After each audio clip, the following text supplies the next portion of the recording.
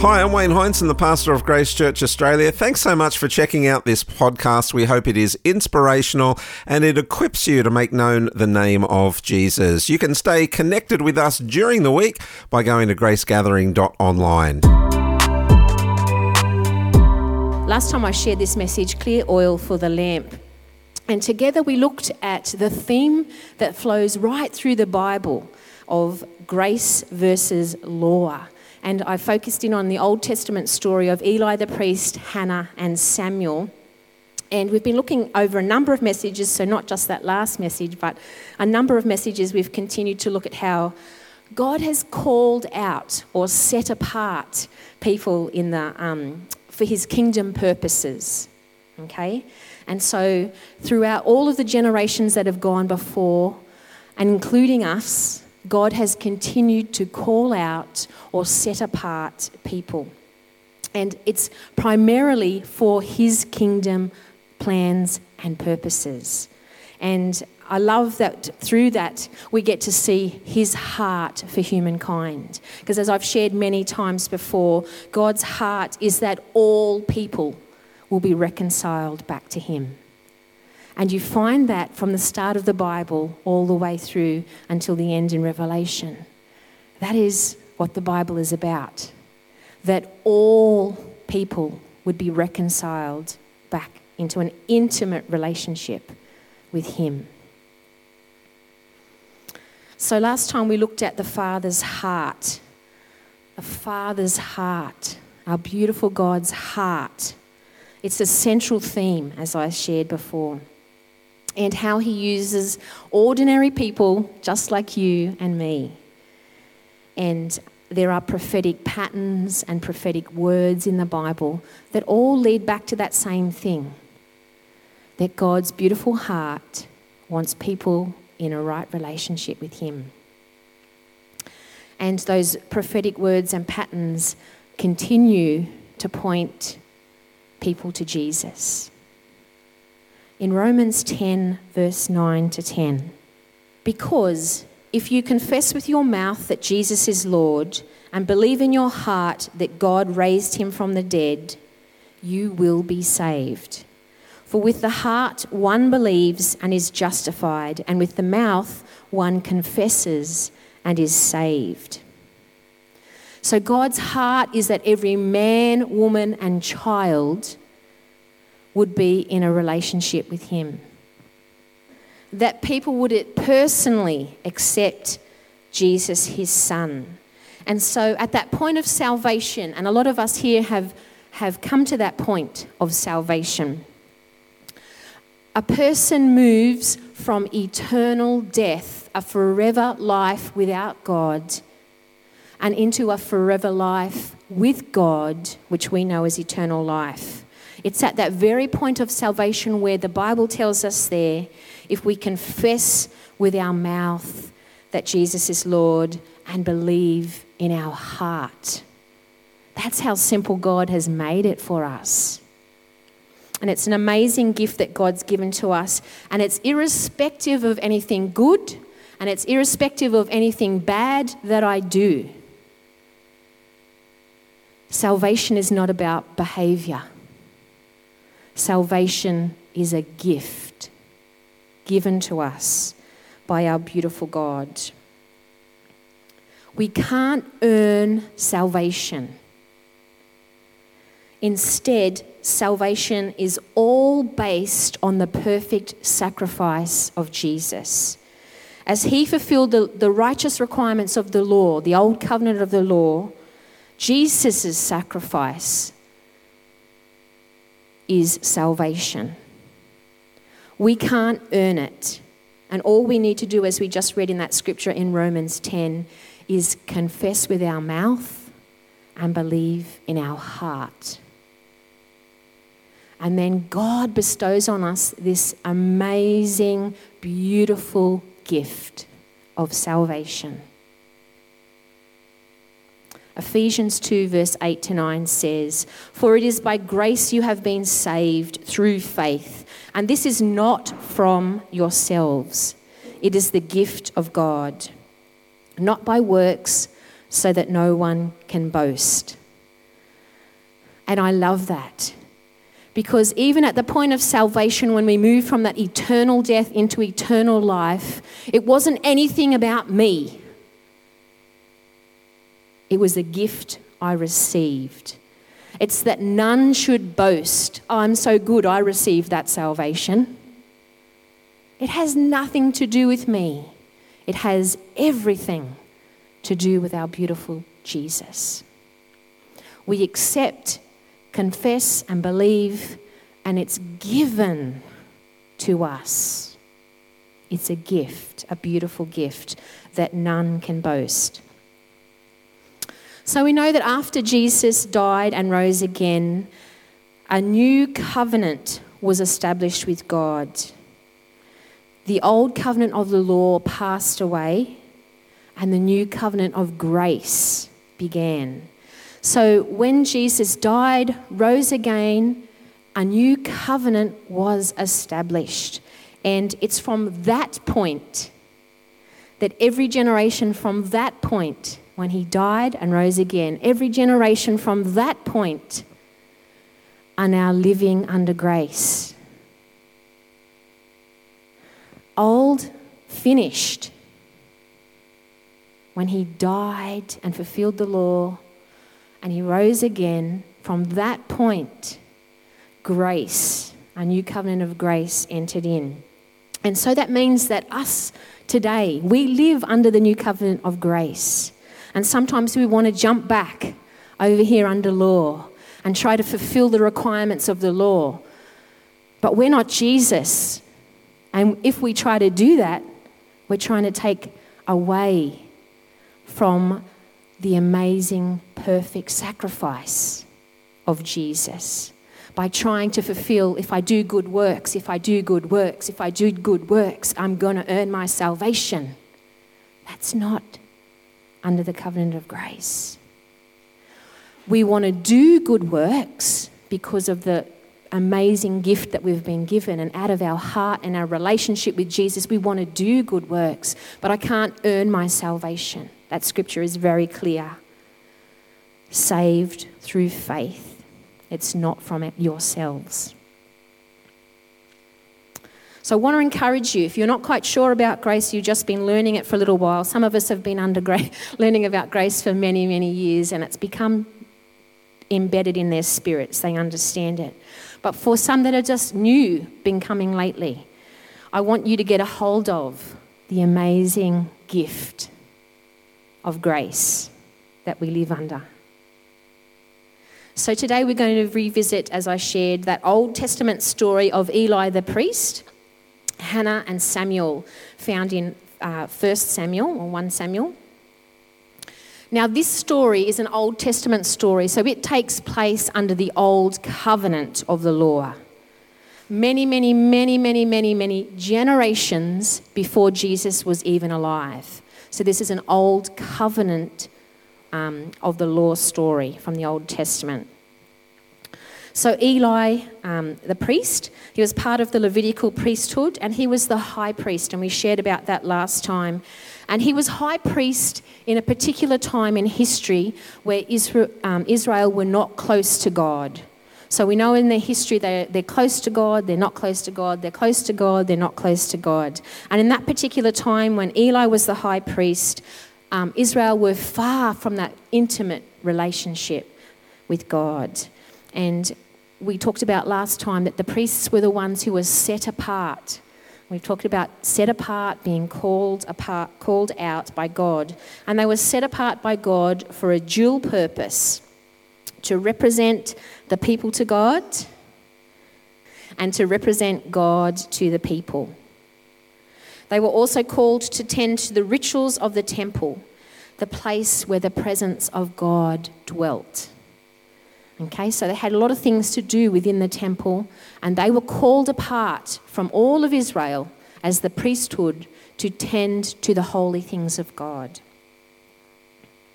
And each of these rituals were very specific, and it was important that the priests followed the details of the law perfectly, because if they didn't, they could die. Now, this seems really harsh, and what we know of God under the new covenant of grace is that he's a loving heavenly Father, and we look at that and we look under the old covenant and we say, wow, who is this angry God that a priest could die just for doing something wrong? But we need to realize that it was under the old covenant of the law, and Jesus had not yet come and become the mediator, our high priest, and has come and taken the place so that we can come close to God. So that's not God under the new covenant. Yes, he is the same God, but the judgment didn't come because God was angry. The judgment in that place where the priest could die is because of God's holiness. I want you to understand that. Because nothing that is tainted or unclean can come close to God. And so if a priest messed up and he did something wrong and didn't follow the specific instructions of the law, then an unclean thing came close to a holy, perfect, and righteous God. And no unclean thing can come before God. And the amazing thing about that church, I want you to get a hold of this. The amazing thing about that is that we are able to stand before God in that most intimate place in a personal way because of the blood covering of Jesus. That's the only way us as sinners can come into right relationship with a holy God, because of the blood covering of Jesus. So when we ask Jesus into our heart, God sees that personal belief and confession with your mouth, belief in your heart. He sees that, and he sees Jesus in you, and he says the blood covering is enough. His sacrifice is enough so that you may now draw close to a holy God. Where before a priest, if he did the wrong thing and he didn't come in the right way, because of his uncleanness, the holiness of God cannot come near anything that is tainted or unclean. So it's Jesus' perfect sacrifice, his blood and his broken body, that opens the way for believers to gain access to a holy God. And I know I am so thankful for that. Because otherwise, myself alone could never come close to a holy God. But with Jesus in me, I can come close to him and fellowship with him. And that's God's heart. That's why he sent Jesus. His heart is that all of humankind could experience that intimate relationship. Hebrews 10:19-20 says, "Therefore, brothers and sisters, since we have confidence to enter the most holy place by the blood of Jesus, by a new and living way opened for us through the curtain that is his body." So if you think about the tabernacle and the curtain that separated the tabernacle into parts, what that scripture is saying, that a new and living way, not a way where the priest could die, but a new and living way is opened up for us through the curtain. No longer, remember, at the cross the curtain was ripped, but not through a physical curtain, but through the curtain that is Jesus' broken body. He stands in the gap so that we can enter into that most holy place. So last time we looked briefly at the temple and the different parts that make up Moses' tabernacle, and I'm not going to go into detail as I have before in previous times, but that is the holy place. And you can see right at the back there that purple curtain that was torn when Jesus died on the cross. And behind that curtain is the Ark of the Covenant, which is a beautiful ornate golden box. Okay? And on top of that is a lid called the mercy seat, which I'll share about a bit later. But what I want to talk about are those 3 pieces of furniture inside the holy place, in particular the menorah, the 7-branch lampstand. And I talked a little bit about it last time, but I want to focus in more detail on the priest's responsibility of maintaining that lampstand, that menorah.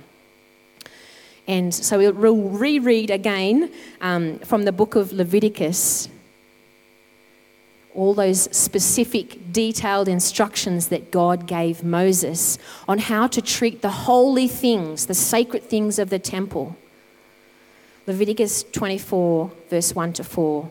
The Lord said to Moses, "Command the Israelites to bring you clear oil of pressed olives for the light, so that the lamps may be kept burning continually. Outside the curtain that shields the Ark of the Covenant law in the tent of meeting, Aaron is to tend the lamps before the Lord from evening till morning continually. This is to be a lasting ordinance for the generations to come. The lamps on the pure gold lampstand before the Lord must be tended continually." And you can see that I've underlined that word continually. Continually. In each of those verses, it appears once. In each of those 3 verses, there are 3 continuallys. And 3 is a really important number in the Bible. I'm not going to go into it today, but it's important to know that whenever there's a 3, it's complete. Father, Son, and Holy Spirit, there's a complete perfection, unity.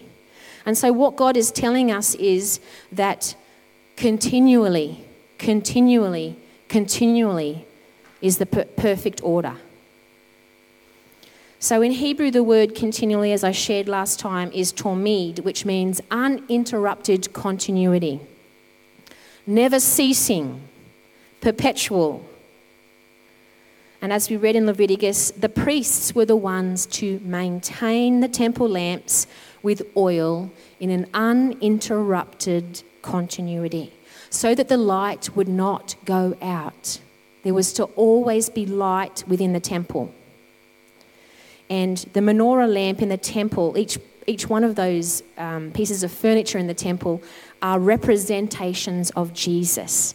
They're there to show us something about Jesus. And they're really, really interesting. If you have a heart to search and dig and research and find out, they're really, really interesting.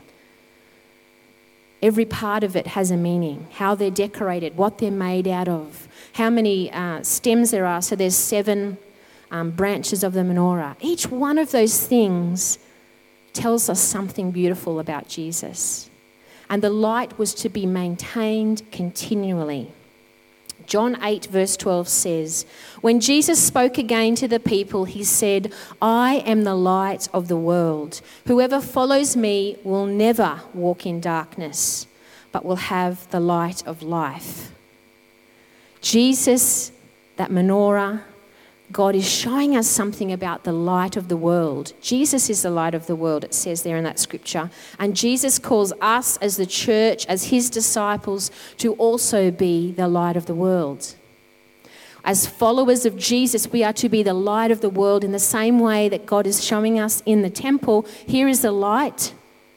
Jesus is the light. He says it himself. "I am the light of the world." And as his followers, as his disciples, as the church, we are to be the light of the world. Matthew 5:14-16 says, "You are the light of the world. A town built on a hill cannot be hidden. Neither do people light a lamp and put it under a bowl.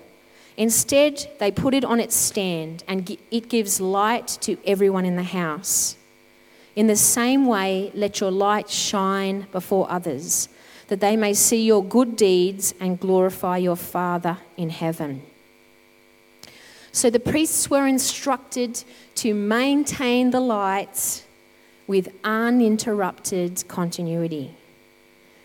And us as the church, God is calling us as the church, instructing us as the church to continue to be that light. We have been assigned the duties of maintaining the light from the time Jesus ascended to heaven from the new covenant until he returns for us in the clouds and returns for his church and his bride. We are called, set apart as priests. I'll talk a little bit about that in a moment. As disciples of Jesus to maintain the light. The church have been called and set apart as priests to be the light in the darkness of this world, in an uninterrupted continuity. 1 Peter 2, verse 9 to 10. But you are a chosen people, a royal priesthood, a holy nation, God's special possession, that you may declare the praises of him who called you out of darkness into his wonderful light. Once you were not a people, but now you are the people of God. Once you had not received mercy, but now you have received mercy. The church is called to be like that lampstand.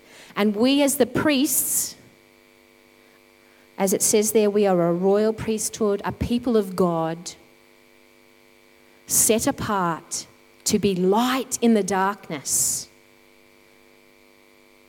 God's special possession, it says there in that scripture. I love that I'm God's special possession. Me and God are like that. Intimacy with the holy God because of Jesus. Another interesting prophetic pattern is that we read about it in Genesis, is the very first thing that God spoke into creation was light. Genesis 1, verse 3 to 4. And God said, "Let there be light," and there was light. God saw that the light was good, and he separated the light from the darkness. Can you see the prophetic pattern of God has set into motion from the very beginning of creation? The very first thing that he spoke was, "Let there be light," and he separated the light from the darkness. And he shows us again that pattern where he has the lamp in the tabernacle and he's setting apart the darkness with the light. Jesus says, "I am the light of the world." Church, we are the light of the world. We are to be that separation. Light separated from the darkness of the world. So from the beginning of creation, light has been shining continually. James 1 verse 17 says, "Every good gift and every perfect gift is from above and comes down from the Father of lights, with whom there is no variation or shadow of turning." God is a holy God. He is the Father of lights. There is no darkness in him. Jesus is the light of the world and he lives inside of you. Jesus is the good and perfect gift from the Father, and Jesus has always been the plan. To confirm this again, we read in Revelation that Jesus is the Alpha and Omega. We know that there's many names of God, named that Jesus is known as many different names. Revelation 1 verse 8 says, "I am the Alpha and the Omega, the beginning and the end, says the Lord, who is and who was and who is to come, the Almighty." I love that scripture. Because from the very beginning when God spoke, "Let there be light," I am the light of the world, Jesus says. From the Alpha and the Omega. Now, if you don't know anything about Greek or Hebrew, in Greek, the first letter is Alpha.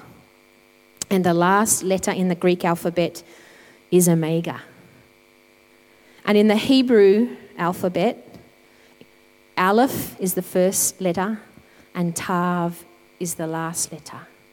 And Jesus is known as both, Alpha and Omega, or the Aleph Tav. And what does that mean?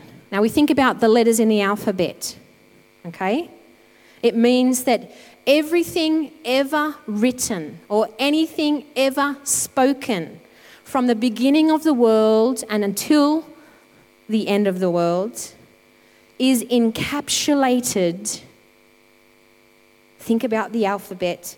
Anything you ever thought, ever spoke, ever wrote is encapsulated within the person of Jesus, because he is the Alpha and the Omega, the beginning and the end. Every word you could write with the alphabet, every word that you could speak with the alphabet, that's Jesus.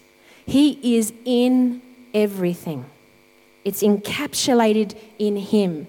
And the Bible tells us that Jesus is the Word of God. And you can't write words or speak words without an alphabet.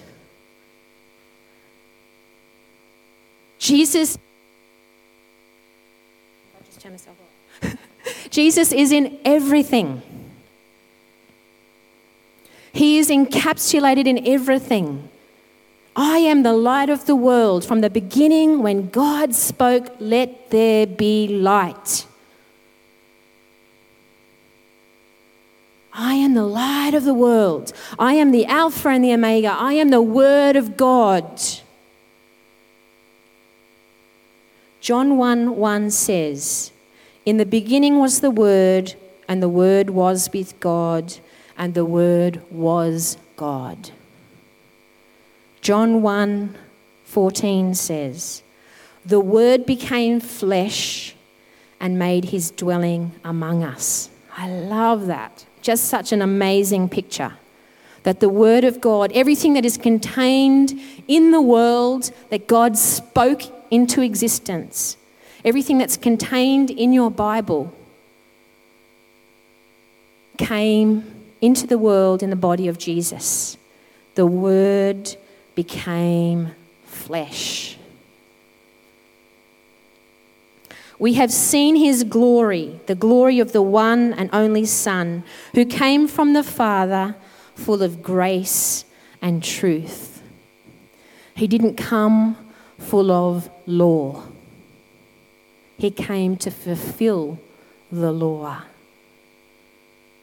to fulfill the scriptures in flesh. So the light has been shining from the beginning and will continue to the end. From the Alpha and Omega, the light of the world is shining in the darkness. And it was also the same in the temple that we just talked about. God wanted the separation of light from darkness. And as we said, that menorah is the representation of Jesus. And further to that, we know that the church is to be the separation of light and darkness on this earth. As carriers of God's presence, we are to bring the light to the world.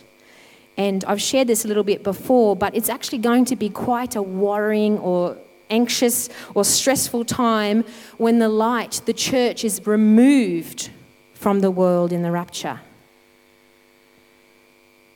When Jesus returns for his church and the church is removed, the light of the world is removed from the darkness.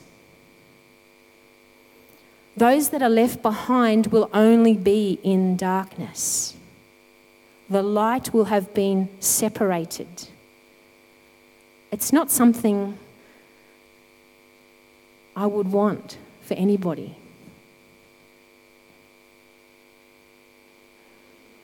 Only darkness will remain. Once the church is raptured, the church age is over, the light is gone. It's going to be quite a difficult time for people left behind when there's only darkness. But in our Old Testament story that we've been sharing here about Eli the priest, we learn that the light in the temple was not being maintained continually. And this is kind of reflecting back on the relationship that Israel had at the time. when the high priest was close to God and things were running how they were supposed to and they were following the specific directions and Israel was close, they had a good high priest and Israel was close, then things were good. But at this point in time where Eli was the high priest, they weren't, and people were not following the specific instruction and bringing disgrace. So let's read in 1 Samuel 3, verse 1 to 4. The boy Samuel ministered before the Lord under Eli. In those days, the word of the Lord was rare. There were not many visions. So you get a hint at what's happening at that particular time in history. One night, Eli, whose eyes were becoming so weak that he could barely see, was lying down in his usual place. The lamp of God had not yet gone out, and Samuel was lying down in the house of the Lord, where the ark of God was. And then the Lord called Samuel. I'm not going to read all of it, but then the Lord calls Samuel 3 times and he runs to Eli. Yes, yes. And then he realizes that it's God talking to him. And he goes and asks God and God speaks to him. Now, to backtrack a little bit, we talked about last time I shared about the name Samuel. And Samuel, his name comes from some words in Hebrew, Shem, which means name, and El, which is God. So it can be name of God or hearer of God. So in the story, remember we're following this theme of grace versus law. And God continues to show us, remembering this is an old covenant story, Old Testament story. So Samuel and Eli, let's look at them now. So Eli represents in that story the old covenant of the law. And Samuel, who was birthed from Hannah, Hannah meaning grace, his mother was Hannah. Samuel was birthed from Hannah, birthed from grace. So Samuel is a representation of the new covenant of grace.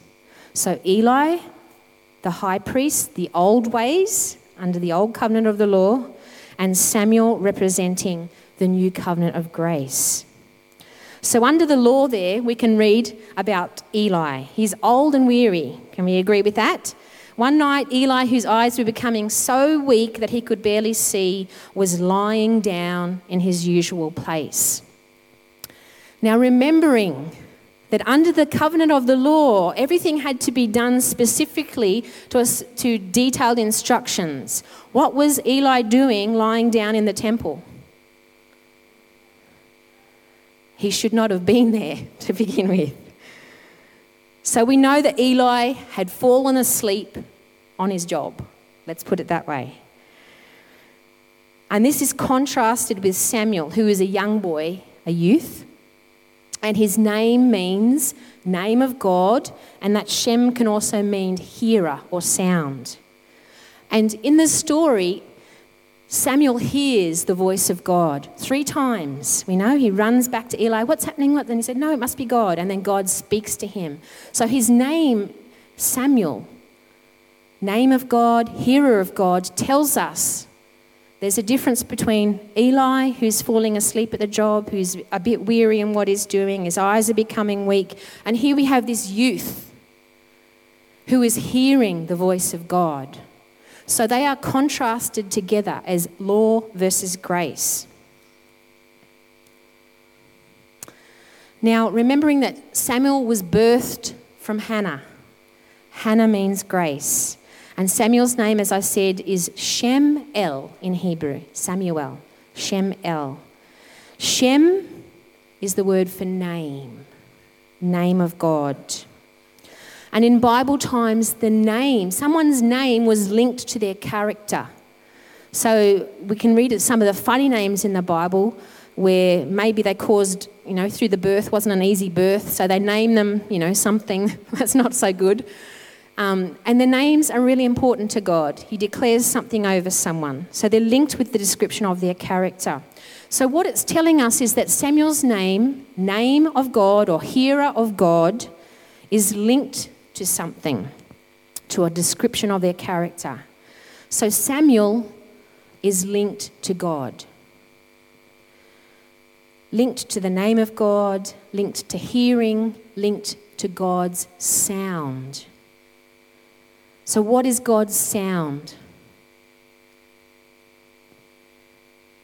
Throughout the whole Bible, we hear of God's sound. God's sound is mercy. The mercy of God is from the beginning to the end. The mercy heart of God. And I read it earlier in that scripture. Once you had not received mercy, but now you have received mercy. As children of God, you have received God's mercy, that none should boast. So God's sound is mercy. And I love that Samuel heard God. And what did he hear? He heard God's heart. He heard the sound of God. And we can look back in Genesis again. So God first reveals his sound, that mercy sound, in the Garden of Eden when sin entered the world. The punishment for sin is death. When Adam and Eve sinned in the garden, because God is a holy God, they should have been put to death. The Bible talks about that the punishment for sin is death. So by the law, the old covenant of the law, Adam and Eve should have been put to death. But instead, we learn of God's sound, God's mercy. Because God didn't put them to death. God covered them. He covered their sin. He covered them with animal skins. He covered them with the blood and the sacrifice of another. And that's what he does for us. Adam and Eve, when they sinned, should have, according to the law, been killed. But God instead, with his sound, with his mercy, covered Adam and Eve with the sacrifice of an animal. He says he's clothed with animal skins. Genesis 3 verse 8. Then the man and his wife heard the sound of the Lord God as he was walking in the garden in the cool of the day. And they hid from the Lord God among the trees of the garden. I just think that must have been the most amazing time. You hear the sound of the Lord walking. What is the sound of God? His mercy. Genesis 3:21. The Lord God made garments of skin for Adam and his wife and clothed them. So God again reveals his sound that Samuel heard. What is the sound of God? That mercy. He came running and hearing. And it comes under the covenant of grace. That none should boast. We receive God's mercy through his Son. And we can draw near to him. So again, God reveals his sound. There's many patterns throughout the Bible of God revealing his sound, that mercy. But when the veil was torn at the cross, God again revealed his sound, revealed his heart. Because when the veil was torn from top to bottom, it fell to either side, if you can picture it that way.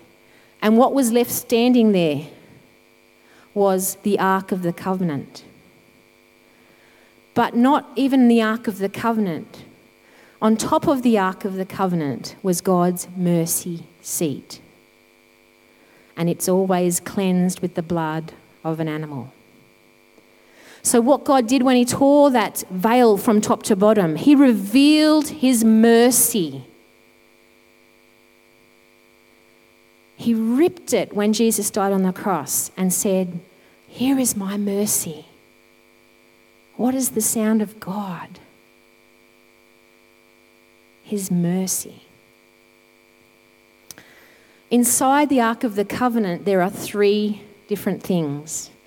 And each one of them, so there's that number 3 again. Each one of them represents the law. But church, they're inside the box. Those that stand in the throne room cannot see the law. They cannot see those 3 things of the law. As you enter into the throne room of God, you cannot see what's inside that gold box. Those 3 representations of the law. So there's the 10 commandments on tablets of stone, a jar of manna, and Aaron's rod as the high priest. Those are 3 representations of the law, that completeness of the law inside the box. But church, we can't see inside the box. All we can see is the mercy seat of God. The law has passed away. Complete in the 3, hidden away. The law has passed away. And what we are left with is the mercy heart of God as we stand in his throne room before a holy God who we could never have come close to before. And who is the curtain? We read it earlier. The curtain that we enter through into that holy place is Jesus. It's his body that was broken and his blood covering that allows us to enter into that intimate space with God. Hosea 6 verse 6 says, "For I desire mercy and not sacrifice, and the knowledge of God more than burnt offerings." I love that scripture. Jesus actually, that's from Hosea, which is in the Old Testament. But Jesus actually spoke it quite a number of times in the gospel. If you knew this scripture, he says to people, then you would not have condemned people. If you knew this scripture, if you knew the heart of God, if you knew the mercy of God, you will not be doing what you are doing. That's what he says a number of times in the gospel. He revealed the sound of the Father as he walked here on earth. He revealed the mercy heart of the Father. And that word knowledge, so it says, and the knowledge of God. We think that's about just knowing something. I know of God. It's not. There's so much more in the Hebrew. It's yada in Hebrew. That word knowledge in that particular scripture. And the knowledge of God. It means to know, acknowledge, acquaint, comprehend, intimate friends. So what's God saying?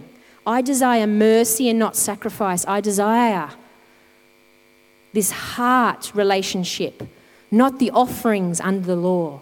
I desire this heart relationship and the knowledge of God, that intimacy of friends, rather than burnt offerings and sacrifice under the law. That's our beautiful Abba. That's our daddy God that people under the old covenant never, ever got to know. That's the amazing thing about grace. That's the heart of our God toward all people. That we would know him intimately. That we would be able to stand boldly in his throne room and receive his mercy. Because of Jesus. That's the only way we can receive his mercy is through Jesus.